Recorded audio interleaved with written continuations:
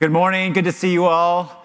It's great to be inside. It was very cold outside at 9 a.m., so I'm grateful to be here in the beautiful Phillips Event Center. All right. Well, I just want to start with a very common sense and very real and honest observation that sometimes people with religious commitments can be difficult to be around.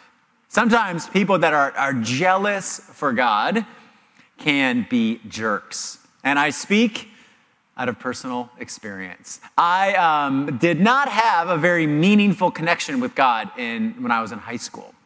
A lot of my self-worth was kind of wrapped up in my friends and the terrible things we would do for fun. And God really saved me. And I mean that. God saved me from destructive and compulsive behavior. And when I think back of those first few months, when I was really following Jesus for the first time, my heart was overflowing with gratitude. And I was very in touch with the truth that God was doing these things in my life that were outrageously undeserved. It was amazing, but very quickly, and I mean like within a matter of months, my sheer wonder about what God had done disappeared.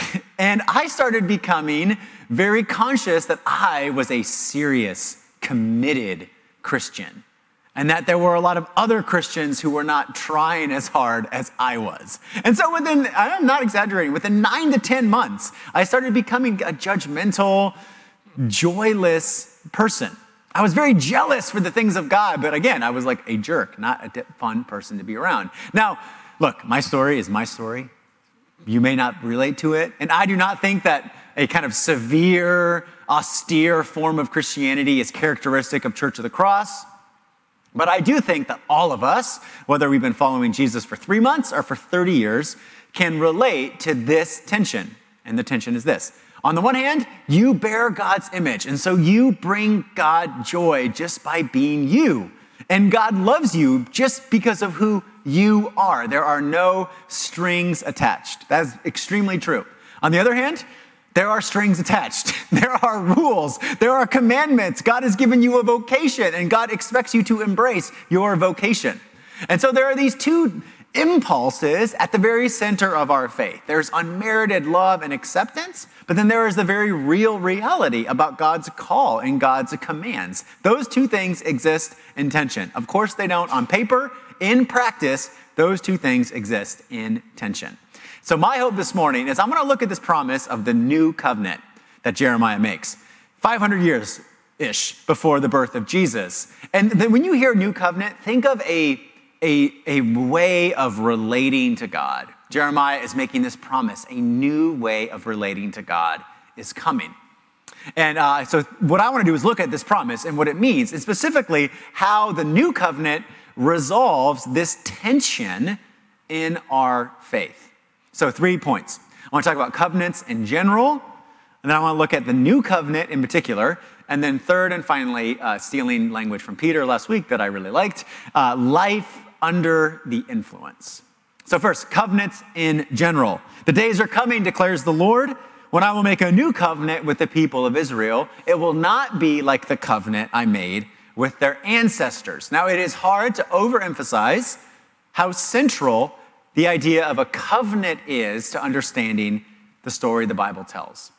God deals with human beings through covenants.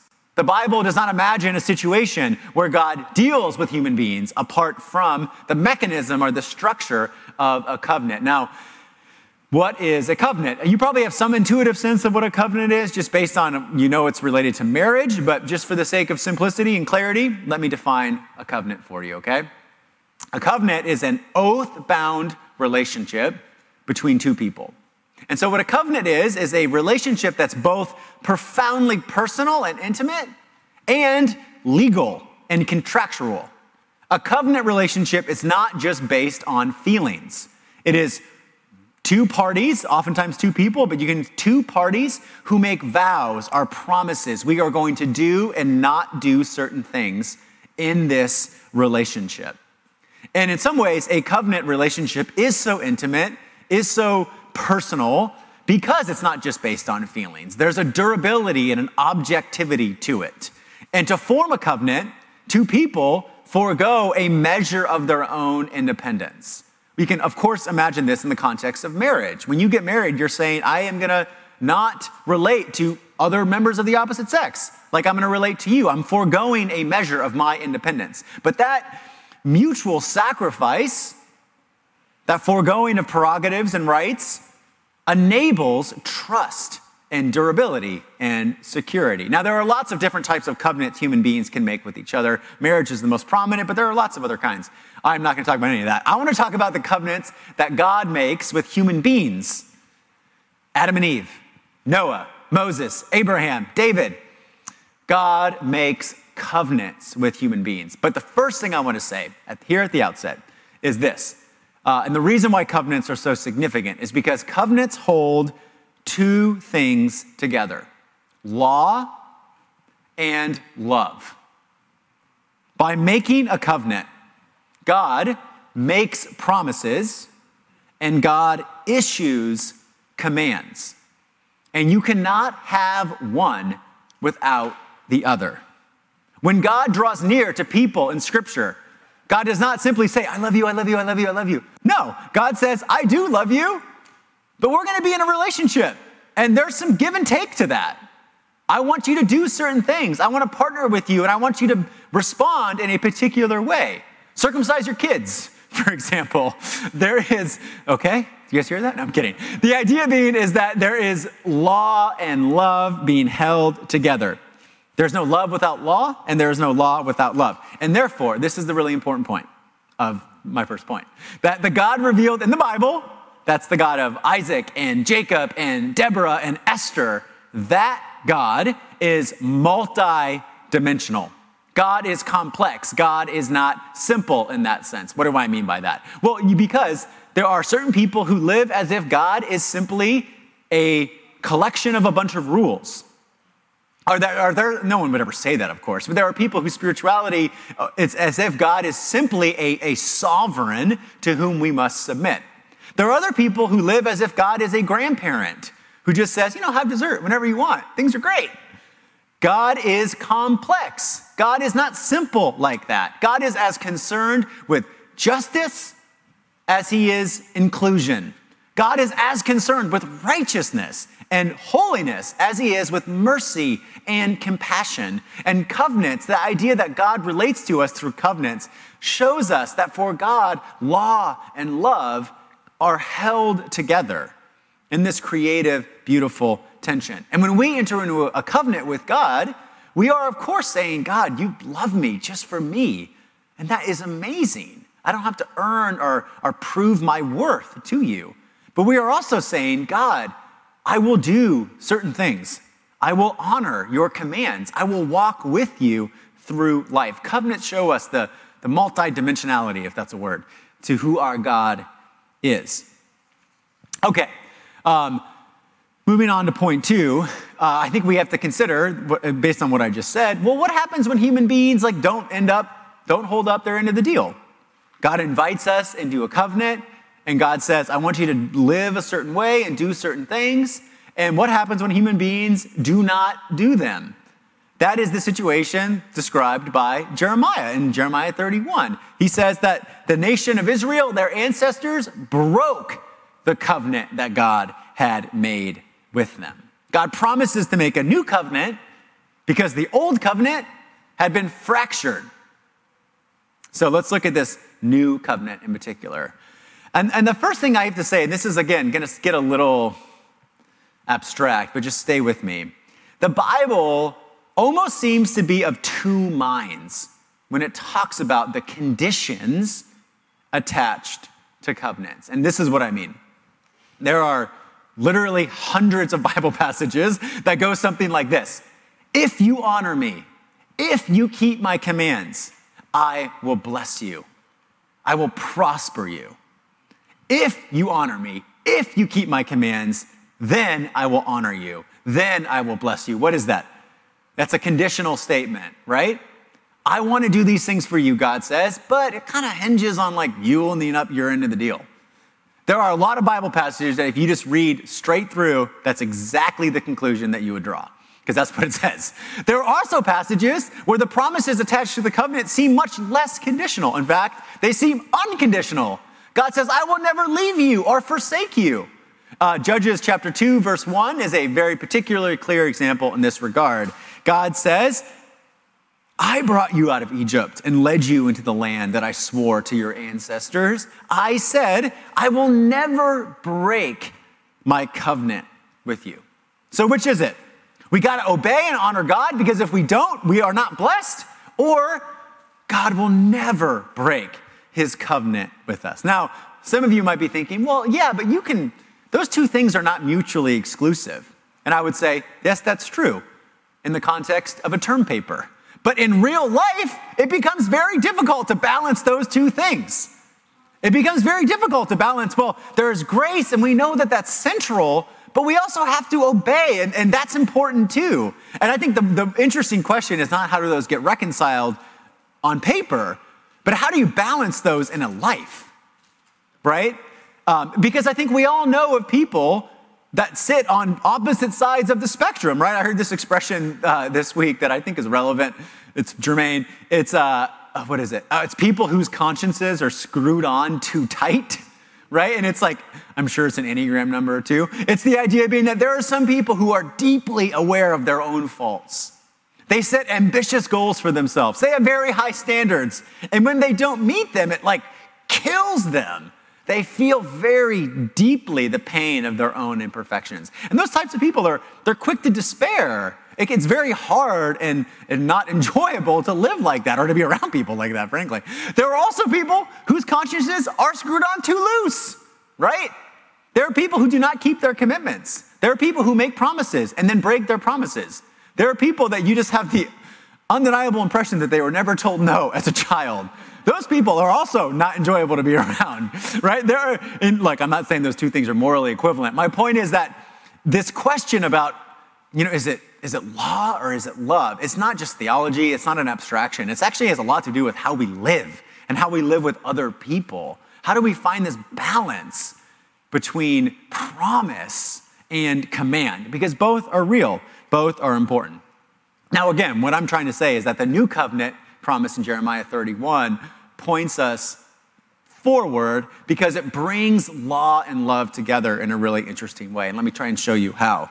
First, there is law in this new way of relating to God that we as Christians just kind of assume, but was in fact a very crazy idea.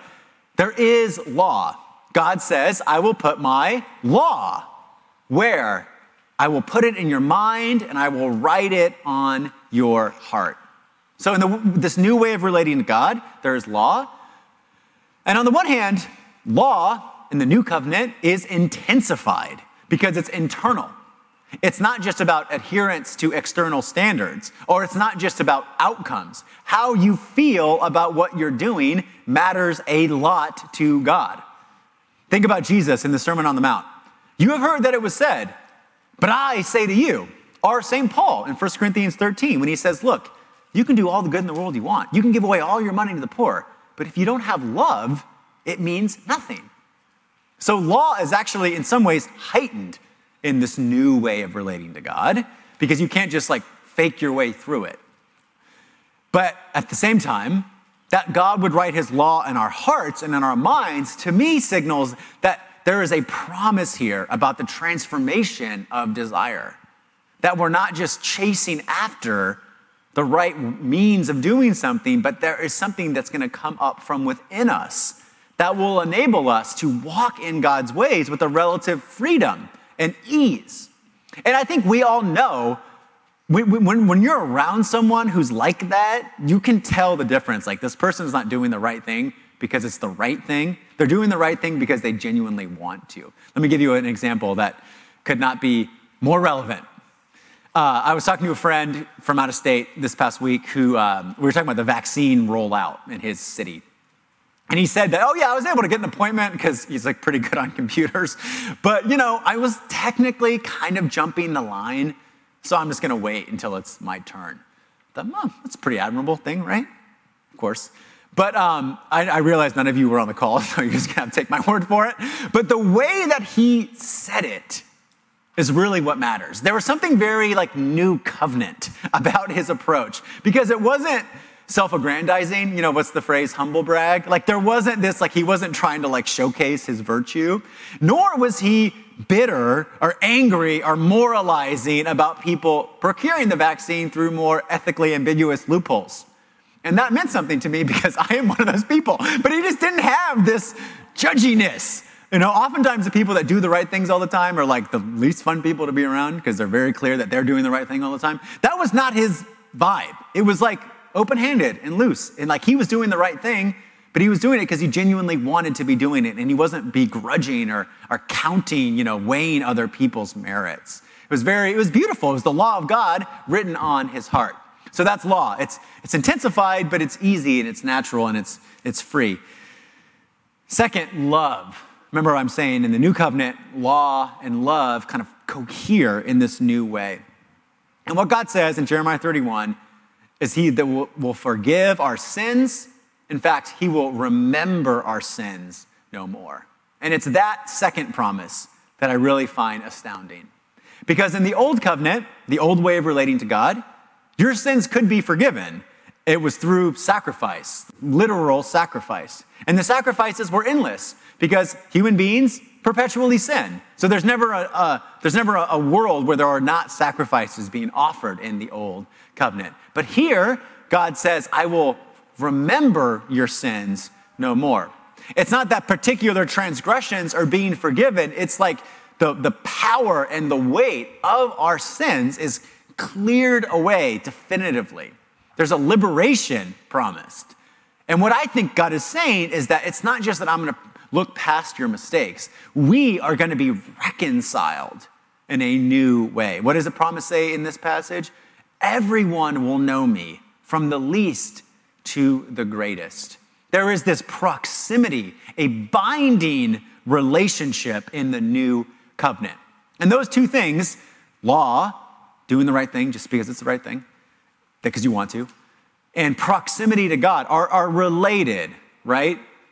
When the new covenant invites us into this binding, loving relationship with God, and that in and of itself fuels this obedience, at least on paper. That's the idea of how it is going to work. Now, a couple more points is how is the new covenant formed, this new way of relating to God. Because remember what I said at the very beginning. When you form a covenant with someone, both parties are foregoing a certain amount of independence. There's a vulnerability on both sides. And we know as human beings, kind of, what it would mean to enter into a covenant relationship with God. We would say, God, I'm going to take your law, I'm going to take your word seriously. I'm going to surrender my life to you. I'm going to forego independence and autonomy and say, your way, Lord, is my way. But it's less intuitive to think, well, what does God do to enter into that covenant with us? How does God forego his independence? How does God be vulnerable? How does God abandon his own prerogatives to make it possible for us to be in a covenant relationship together? Well, of course, you know that we do communion around here every week. And there is a moment in the communion liturgy that Peter will do in just a couple minutes where we say that Jesus Christ, on the night before he's betrayed, took a cup, and when he had given thanks, he gave it to his friends gathered around the table. And what did he say? This cup is the new covenant in my blood. Now, I like to imagine, well, what were the disciples thinking in that moment?